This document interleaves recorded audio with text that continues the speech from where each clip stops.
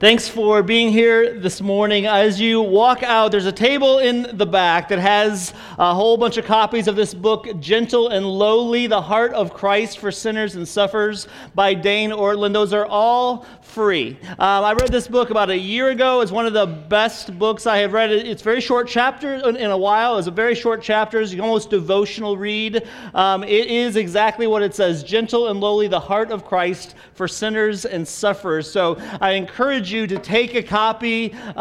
Make me feel better if you take a copy. Just put it on your shelf. I'm not assuming you have to read it right now, but you might be a saint who suffers down the road, and you might see that on your shelf, pull it out, and it will be an unbelievable encouragement and blessing to you. So all those books, they're just a free copy. I encourage you to take them. If we run out, there's some under the table as well. If you have your Bible, please turn to the book of Daniel, or look it up on your phone, but I encourage you to look with me this morning as we go through Daniel chapter 1. Daniel chapter 1. It's on page 737 of the Pew Bibles, but Daniel chapter 1. I'm going to read the whole chapter. Daniel chapter 1. In the third year of the reign of Jehoiakim, king of Judah, Nebuchadnezzar, king of Babylon, came to Jerusalem and besieged it. And the Lord gave Jehoiakim, king of Judah, into his hand, with some of the vessels of the house of God, and he brought them to the land of Shinar, to the house of his God, and placed the vessels in the treasury of his God. Then the king commanded Ashpenaz, his chief eunuch, to bring some of the people of Israel, both of the royal family and of the nobility, youths without blemish, of good appearance and skillful in all wisdom, endowed with knowledge, understanding, learning, and competent to stand in the king's palace, and to teach them the literature and language of the Chaldeans. The king assigned them a daily portion of the food that the king ate, and of the wine that he drank. They were to be educated for 3 years. At the end of that time, they were to stand before the king. Among these were Daniel, Hanani, Mishael, and Azariah of the tribe of Judah. And the chief of the eunuchs gave them names. Daniel he called Belshazzar, Hanani he called Shadrach, Mishael he called Meshach, and Azariah he called Abednego. But Daniel resolved that he would not defile himself with the king's food, or with the wine that he drank. Therefore he asked the chief of the eunuchs to allow him not to defile himself. And God gave Daniel favor and compassion in the sight of the chief of the eunuchs.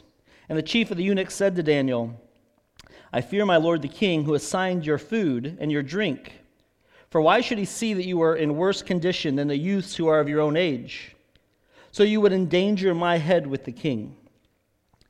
Then Daniel said to the steward, whom the chief of the eunuchs had assigned over Daniel, Hanani, Mishael, and Azariah, test your servants for 10 days. Let us be given vegetables to eat and water to drink. Then let our appearance and the appearance of the youths who eat the king's food be observed by you, and deal with your servants according to what you see. So he listened to them in this manner, and he tested them for 10 days.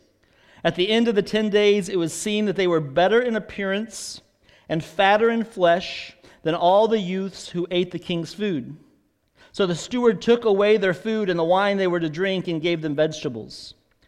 As for these 4 youths, God gave them learning and skill in all literature and wisdom, and Daniel had understanding in all visions and dreams. At the end of the time when the king had commanded that they should be brought in, the chief of the eunuchs brought them in before Nebuchadnezzar, and the king spoke with them, and among all of them, none was found like Daniel, Hanani, Mishael, and Azariah. Therefore they stood before the king. And in every matter of wisdom and understanding about which the king inquired of them, he found them 10 times better than all the magicians and enchanters that were in all his kingdom. And Daniel was there until the first year of King Cyrus. Let's pray. Holy Father, Lord, thanks, Lord, for your word. Lord, thanks for the help of your word, the encouragement of the word, and the hope that's found in your word. Lord, thanks that you speak through it. So this morning, Lord, I pray you would open up our hearts, open up our eyes. You would encourage us. You'd teach us, and that you would guide us through it. Lord, I pray that the words of my mouth and the meditations of our hearts will be acceptable to you. In Jesus' name I pray. Amen. Ever since I was young, I always liked maps. I just enjoyed looking at maps, finding maps. I think it was passed down to me from my dad. But just looking at maps and enjoying knowing where I'm at on the map, and finding yourself on the map. And maps change. And the reality is, I feel and we see in our culture, in our world, that finding yourself on the map is sometimes difficult. The things have changed. The map is changing. Finding yourself in that spot of where's God in all these things it seems to change. And finding yourself on the map and where you are in your life and in your situations can be hard to do. And we see that around the world. It's not hard for us even this week to look and see the world situation and wonder, where's God in this map? What's going on in this situation? We look at the persecuted church around the world, in Afghanistan, but in hundreds of countries all around the world, just where these people seem in exile, trying to find themselves on the map, and we can pray for them. But we don't feel that yet, as much as we may in the future. But we do feel the pressure of exile, often in your workplace as a Christian, where you try to stand for Christ and you get more and more pushback, or you feel the pressure not to stand like maybe you should because the map has changed. It's not as favorable in some ways, and there's more pressure, and it's easy to pull back.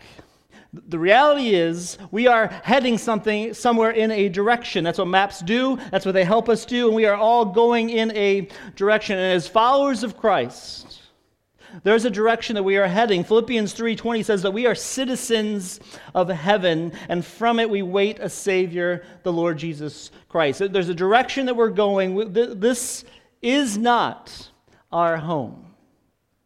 And 1 Peter 2:11 says, "Beloved, I urge you as sojourners and exiles to abstain from the passions of the flesh which war against your soul." And finding our place as Christians, it sometimes seems like in exile can be difficult. And we can wonder, where is God in all these things? In the broader world, in our country, but even in your personal world. But we do need to remember, and maybe we've forgotten, what Jesus said in John 15. "If the world hate you, know that it has hated me before it hated you. If you were of the world would love you as its own.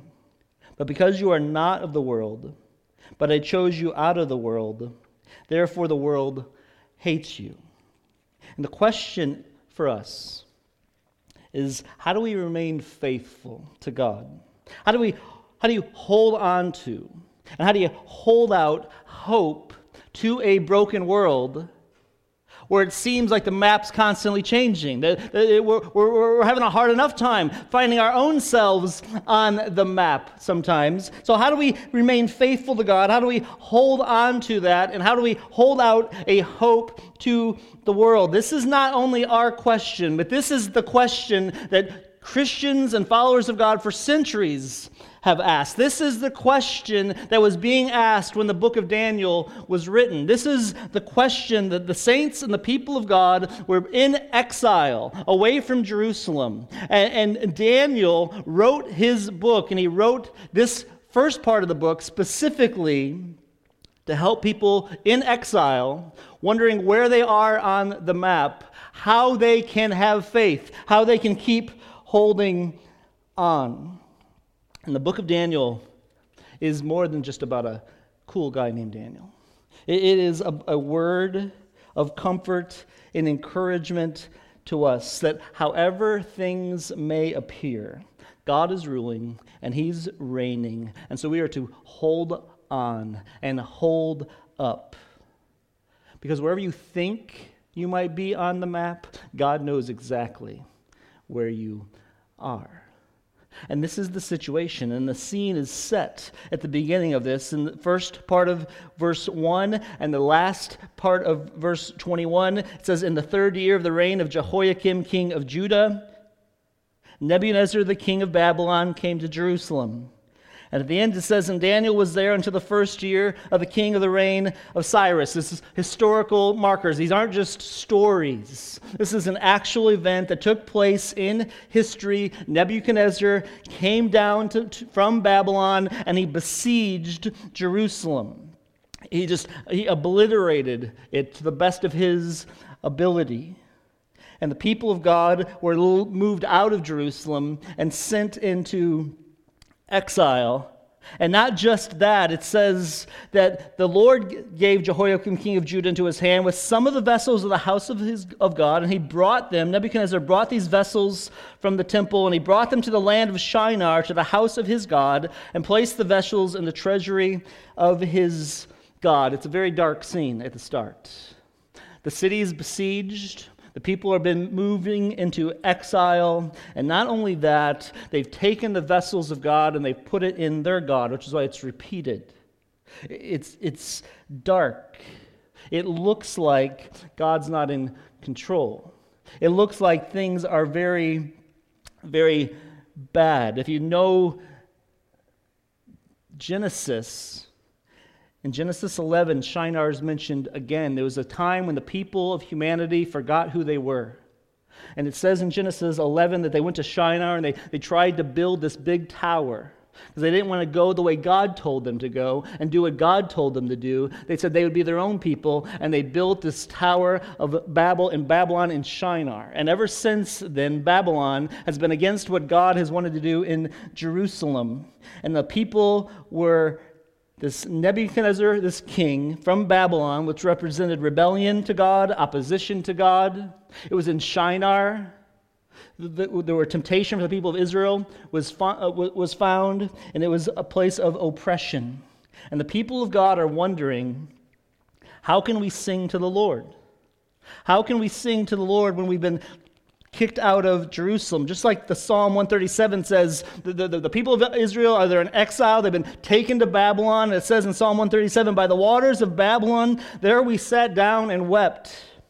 When we remembered Zion, on the willows there we hung up our lyres. For there our captors, mocking them, required of us songs, and our torments myrrh, saying, 'Sing us one of the songs of Zion.' How shall we sing the Lord's song in the foreign land?" How do I know my place when I've been displaced? How do I know if God's still in it? How do I know that everything I did for God was worth it? How can I sing the songs of the Lord when it looks like there's no God? God's been captured. His vessels are in other gods. And a historian would look at this passage and they would say it happened because Babylon and Nebuchadnezzar was a strong, mighty army. They came in and they just knocked out Jerusalem. They took over the people of God. They had a military conquest. And a priest of Babylon, if he was asked about it, he would have said, "See, this is what we've been telling you all along. The God, Yahweh, is nothing. Our gods of Babylon, that's the real God. And so our gods are just more powerful than that. And so we took over Yahweh's nothing. This is what happened." And Nebuchadnezzar, if you'd asked him, he would have said, "Well, the purpose is this. I want to crush them. I want to rule and I want to reign. I'm going to take out the people of Israel." And the question of the people of Israel and the people of God is, where's God? I don't know my place. I've lost my spot on the map. Where's God in this? And was this all a waste? But then you notice verse 2. And it says, all this destruction, all this besieging of Babylon, and it says, "And the Lord gave Jehoiakim, king of Judah, into his hand." God's not absent. He's very present in this situation. As a matter of fact, it wasn't Nebuchadnezzar. It wasn't his mighty army that did it. It wasn't the gods of Babylon. It was God himself who gave his people into exile. Isaiah 45:7 says, God says, I form light and create darkness. I make well-being and create calamity. I am the Lord who does all these things. And Ephesians 1 says, God works all things according to the counsel of his will. And the word Lord in this is not Yahweh. The word for the name of God in this passage that the Lord gave is Adonai, which means possessor and owner of all. So to the exiled people of God, they're reading this and they're hearing, here's what happened. They know what happened. Where's God? I've lost my place on the map. And then it says, the one who owns and possesses everything, he's the one who gave you into to Nebuchadnezzar's hands. And why did he do it? If they were honest, they would have known. Daniel answers the question in in Deuteronomy chapter 9, in his long prayer, he prays, and he says, we have sinned and done wrong and acted wickedly and rebelled, turning aside from your commandments and rules. And verse 9 says, to the Lord our God belong mercy and forgiveness, for we have rebelled against him and have not obeyed the voice of the Lord our God by walking in his laws, which he set before us by his servants the prophets. All Israel has transgressed your law and turned aside, refusing to obey your voice, and the curse and oath that were written in the law of Moses, the servant of God, have been poured out upon us because we have sinned against him. They knew, if they were honest, why it happened. God had said, if you follow and obey me, things will be fine. If you disobey, there's consequences. And they chose to rebel and disobey God. They chose to go against a different way. But in all of that, God's still working out his purposes. He's still in control, even when it seems very dark, even in your life. When you've lost your way on the map, and you wonder, where's God leading me? What's he's been doing? The truth is, Adonai reigns. He's guiding it. Someone said the God of Israel, the Savior, is sometimes a God that hides himself, but never a God that absents himself. Sometimes in the dark, but never away at a distance. And this is how it's confirmed in Isaiah 45. Sometimes that's how God feels, that he's away in a distance, that he's abandoned us, but he hasn't abandoned us.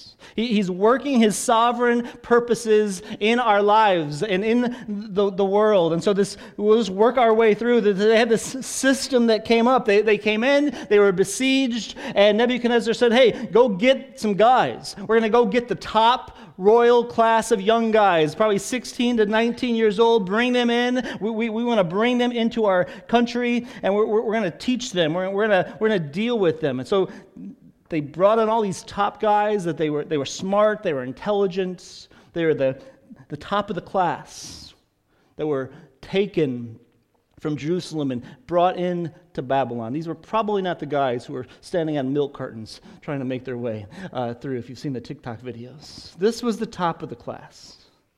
This was the group of smart kids, intelligent, it says. And they brought them in for this reason. They wanted to take this group of the children of the people of God, bring them in, and they wanted to change their location, throw them off their view of their map of their world, change their language, change their names, change their identity, change their lifestyle, so that they could hopefully change their loyalty. That they would no longer be loyal to God, but then they would be loyal to Babylon. And that happens a lot.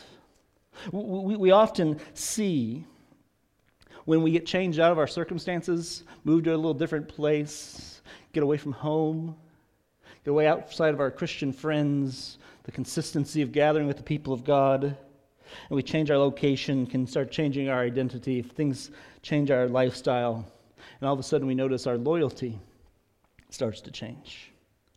And there are 4 friends in this: Daniel, Hananiah, Mishael, Azariah, and they're walking the long walk from Jerusalem to Babylon.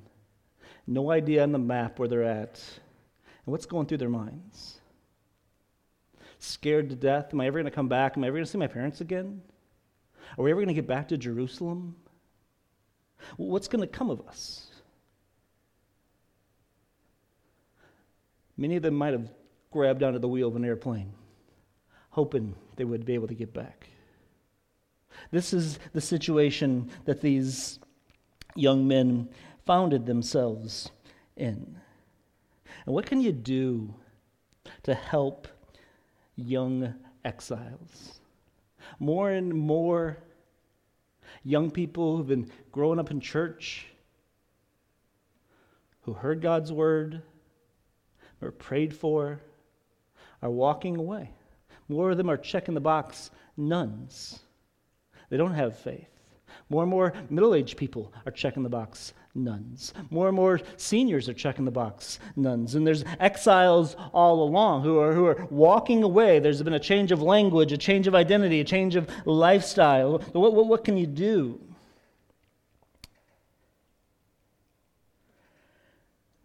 I would encourage you, as I'm getting to a little different stage of life now, when I can read the newspaper, see the picture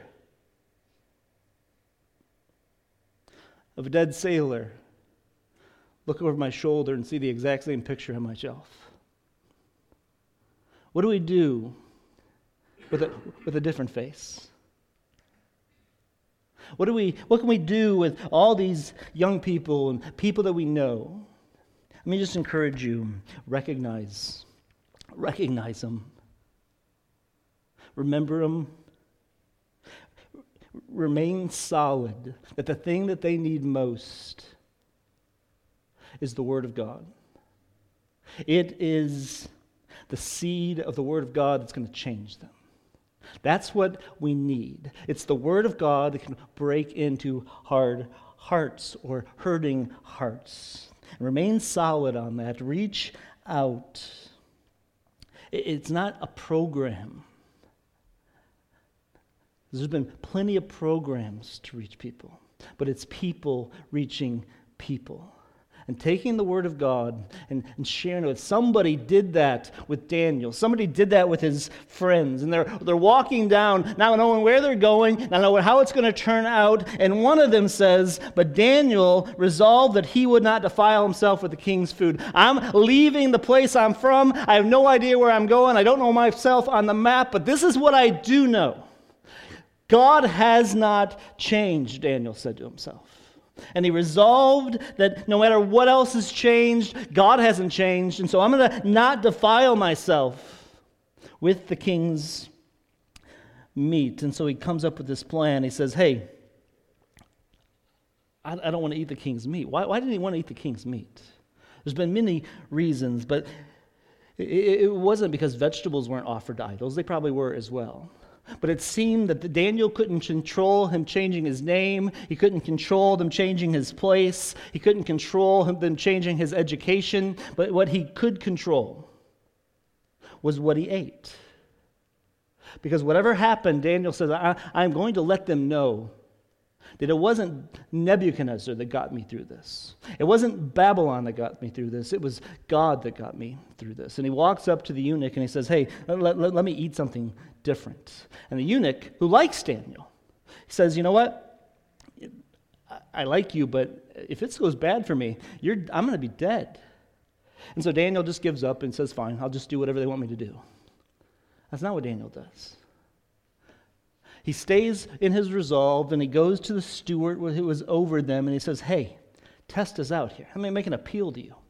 Instead of us eating the king's meat for 10 days, why don't we just eat some vegetables and some water? Just test us for 10 days. If it goes well, then let us do it. If it doesn't, we'll go back and do your thing.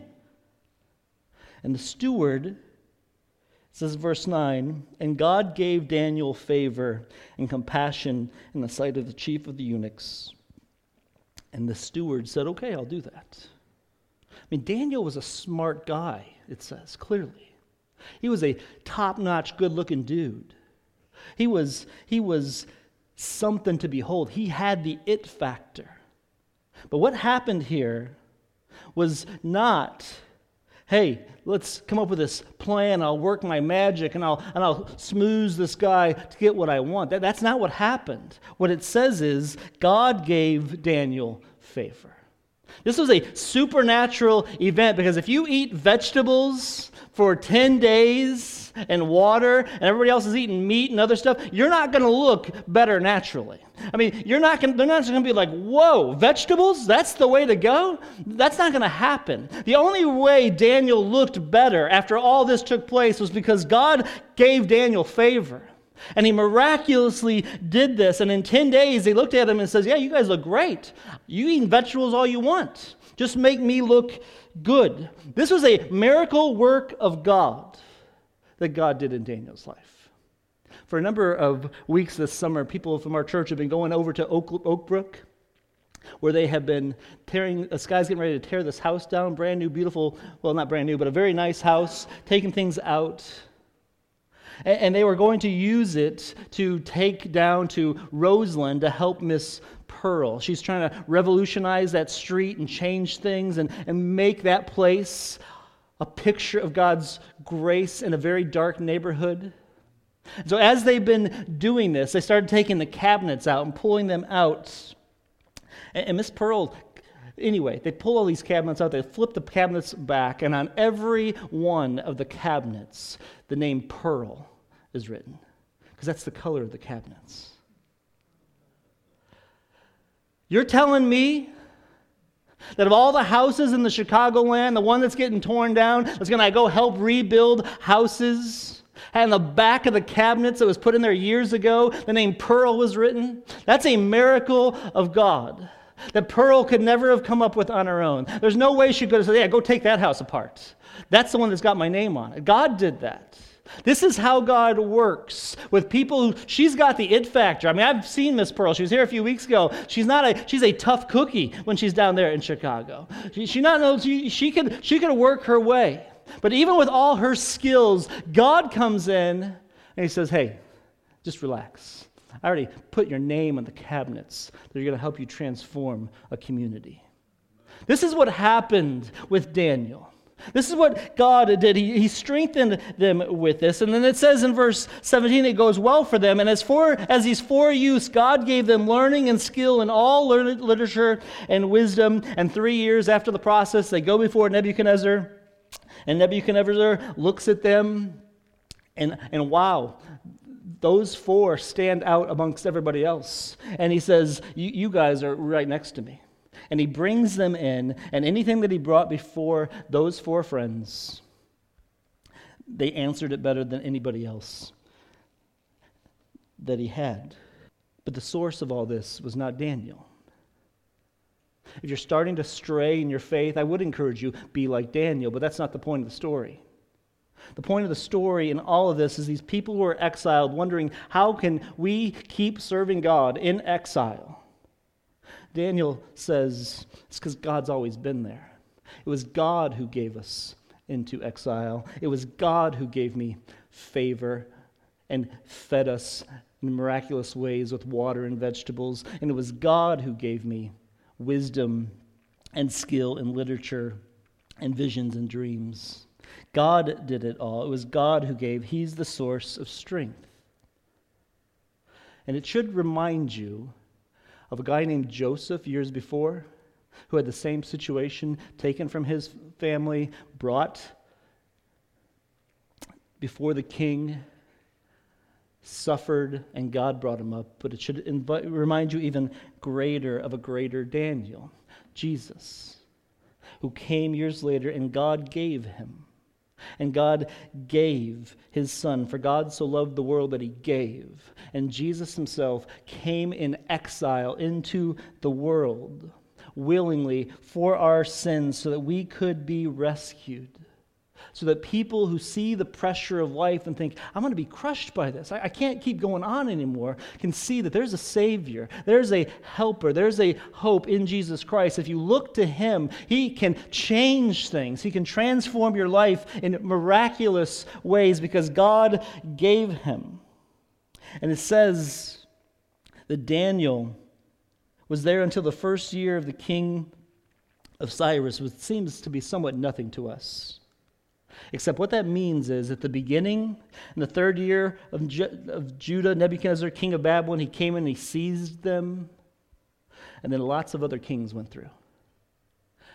And for about 70 years, Daniel stayed, never left his exile, but he saw king after king of Babylon fall and fall, and Daniel was there through the king of Cyrus. It's really easy to get discouraged when things seem a little rough. It's really easy to get discouraged when it seems like, where's God in this? It seems to really get discouraged to turn on the news and hear all the things we've been hearing and wondering, what's God doing? What's he doing in my life? What's he doing in the church? Where's God in all of this? And all along, God's been there. He's the one giving. He's the one guiding. He's the one instructing and helping. A couple weeks ago, I was up at Wheaton. I've been able to do that in almost a year. Now, I can go up to Wheaton College and sit in the library and for a couple hours get more study done because of all the resources. And I was able to go sitting up there. It's been a rough summer for me, to be perfectly honest. In the darkness of wondering sometimes, what's God doing? So I'm sitting at Wheaton, studying. I'm at a table, a big bookshelf dividing me in another section. And there's a couple students over there, they're early 20s. And I sit down, I start studying. They don't know why I'm there. They're talking. And I listen to them. And they're there for a few minutes talking about their church, talking about what God's been doing in their life. This is on a Tuesday afternoon, a normal conversation. This is their conversation. And all of a sudden, a friend that they hadn't seen in months walks in, and he sees them. He's going up to he's up at Trinity Seminary. They had this great reunion, and they sit there and talk. And within 5 minutes, they start talking about the Bible and what God's been teaching them. And I'm sitting there, hearing all this, just getting encouraged. Because we think sometimes that, He's not working. Things aren't going to get better. And I sat across from a bookshelf with at least 3 young 20s who, in their normal conversation, were just lifting God up, talking about His Word, smarter than I will ever be. And God's going to use them. That's our hope. That's the reality for you if you are a 20-year-old, a 30-year-old, or 40-year-old, or 50-year-old, a 60-year-old, or a 70-year-old, and the pressure is on us. And when you're in that situation, the pressure is to start maybe thinking, what God is, I'm going to pull away from this, and God might be, I don't know where God is, and it's very dark. I don't see God moving. The reality is God is moving. He's working in that, and He calls you to be the one. You just be the one. It might not look like anybody else in your office, in your job, in your neighborhood, in your school is standing for Christ, but He says, you resolve. You be the one. You reach out. You keep doing that, and you be faithful. There's a video going around I saw on the internet. Maybe saw some of the story. It's a great story about a guy who's talking about the world and said, in the 1960s, things looked terrible. He goes through all the bad things that were happening. And he was on a road trip with his dad, and just how out in California they get helped in a really unique way. And at the end of the day, his dad says to him, son, whatever you see on the news, know that this is what people are like. Keep the faith. It's very encouraging. But better than that for us is this. We don't have to just keep the faith. We get to keep to the one who is faithful. We have the faithful one to keep our on hold to. So we can know, as Jesus said to us in Luke 12, fear not, little flock, for it is your Father's good pleasure to give you the kingdom. So if you're a little lost on the map and trying to figure out where you fit, where your location is right now, the call is to hold on to the faithful one. God is the one working and guiding and giving, and He's doing it. Just keep trusting Him. Keep walking faithful and hold to the faithful one.